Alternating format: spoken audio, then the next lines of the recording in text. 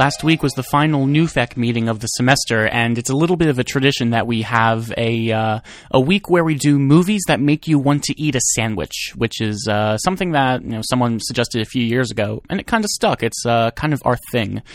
So this year we nominated movies that make us want to eat a sandwich, and The Big Lebowski won. Maybe because of all the pot in the movie, maybe because of the wonderful In-N-Out burger scene, but regardless, we watched the Coen Brothers' funniest, most ridiculous movie last week. The Coen Brothers blow my mind every time I watch their movies just because they're able to do such weird things and make it all feel so genuine and make it all feel so, I don't know, fun and wonderful and compelling. Like, in this movie, it's a guy going around doing some ridiculous stuff, and then he gets, mixed up in this crazy plot that no one actually understands completely, and it's wonderful. And, this could have been a drag in the hands of anybody else, but in the hands of Joel and Ethan Coen, it's a classic. It's one of the best movies ever made, and I think it's their best movie. Well, no, that's not true. Every time I watch either Fargo or The Big Lebowski, I'm always going back and forth between which one I think is their best. I love both, and I feel like The Big Lebowski is definitely something that is very special in that they're able to, make something that ridiculous so much fun and make it as silly as it totally deserves. So The Big Lebowski follows Jeffrey Lebowski, who goes by The Dude, and he gives himself that nickname, which is kind of crazy. I mean, you can't really give yourself a nickname, like you can't really start a chant for your own band at your show, but he manages to pull it off, and he doesn't give a crap. He honestly just doesn't give a crap, and that's just his name. That's what he kind of brands himself as.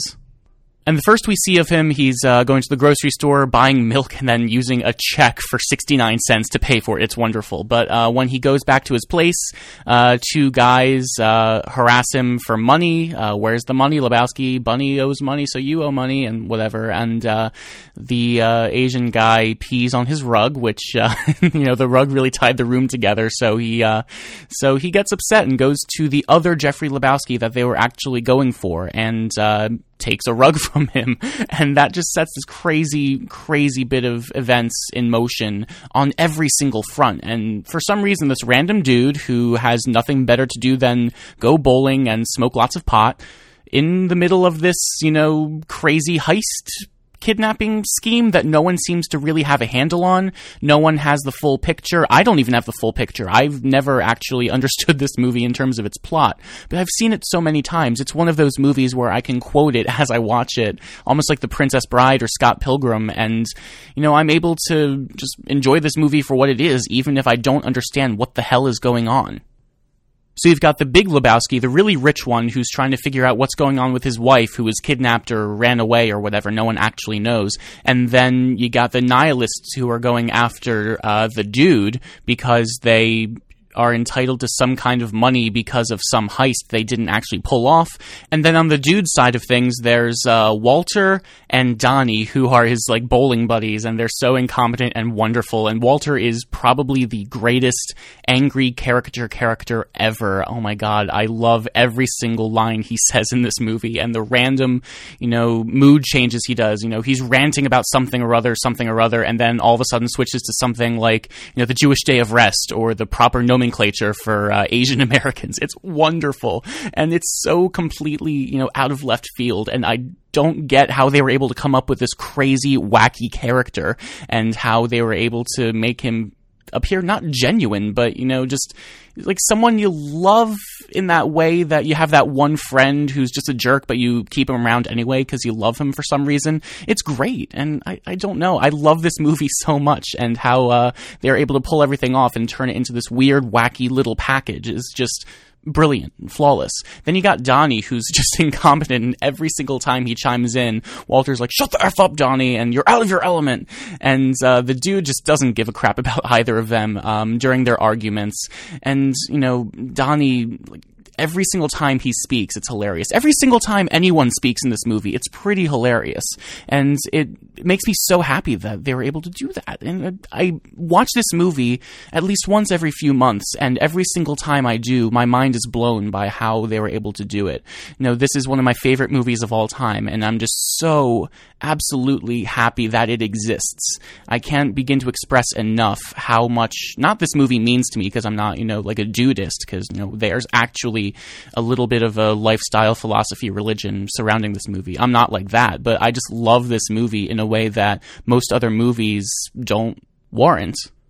What blows my mind about the screenplay is that it feels so improvised and natural, but every single thing, from every F-bomb to every dude to every random slur or insult, was completely scripted. There was no improv in this movie whatsoever. And, I attribute that to, the Coen Brothers for writing the script that's just so on point and reads so perfectly. But then you got these actors. You got Jeff Bridges, John Goodman, and Steve Buscemi saying these wonderful scenes in the bowling alley, and it's so perfect. And nothing could ever beat the dialogue in this movie. I mean, the Coen Brothers are masters of that anyway, but when they do things like this and make it so silly, but at the same time so real. And it makes me so happy that we have the Coen Brothers around to make these wonderful scenes and these wonderful bits of dialogue that you can't get in any other movie. For some reason, the Coen Brothers just have this kind of rapport with their, dialogue and their actors. And they always use the same actors, I've always got John Goodman and Steve Buscemi in their movies. And it's so great. They have this relationship built up to the point where they can craft things that are perfect for everyone involved. And when it's executed, it feels so right. And that's my favorite thing about the Coen Brothers. It's my favorite thing about The Big Lebowski. And this is a movie that if you have not seen, by God, please go see it. You'll have gotten so many references. Like when you watch it, there's, has the whole world gone crazy? Am I the only one around here that XYZ? That's a meme on Reddit. And, all these wonderful lines that have become, references or memes in their own right. That's just like your opinion, man. And you've got every single great actor under the sun in this movie. You got John Turturro as Jesus, this one other bowling dude who's, he has these really great, hilarious scenes. And you got Sam Elliott as the narrator who shows up a few times and gives the movie a very strange yet right, kind of Wild West feel. And I guess this could be, it's a stretch, but this movie is kind of a Western. This guy just kind of making his way in the world, trying to deal with stuff. And then when Sam Elliott comes in as the cowboy, it's like, wow, okay, that works pretty perfectly. I'm amazed, but, it works, and it feels so right.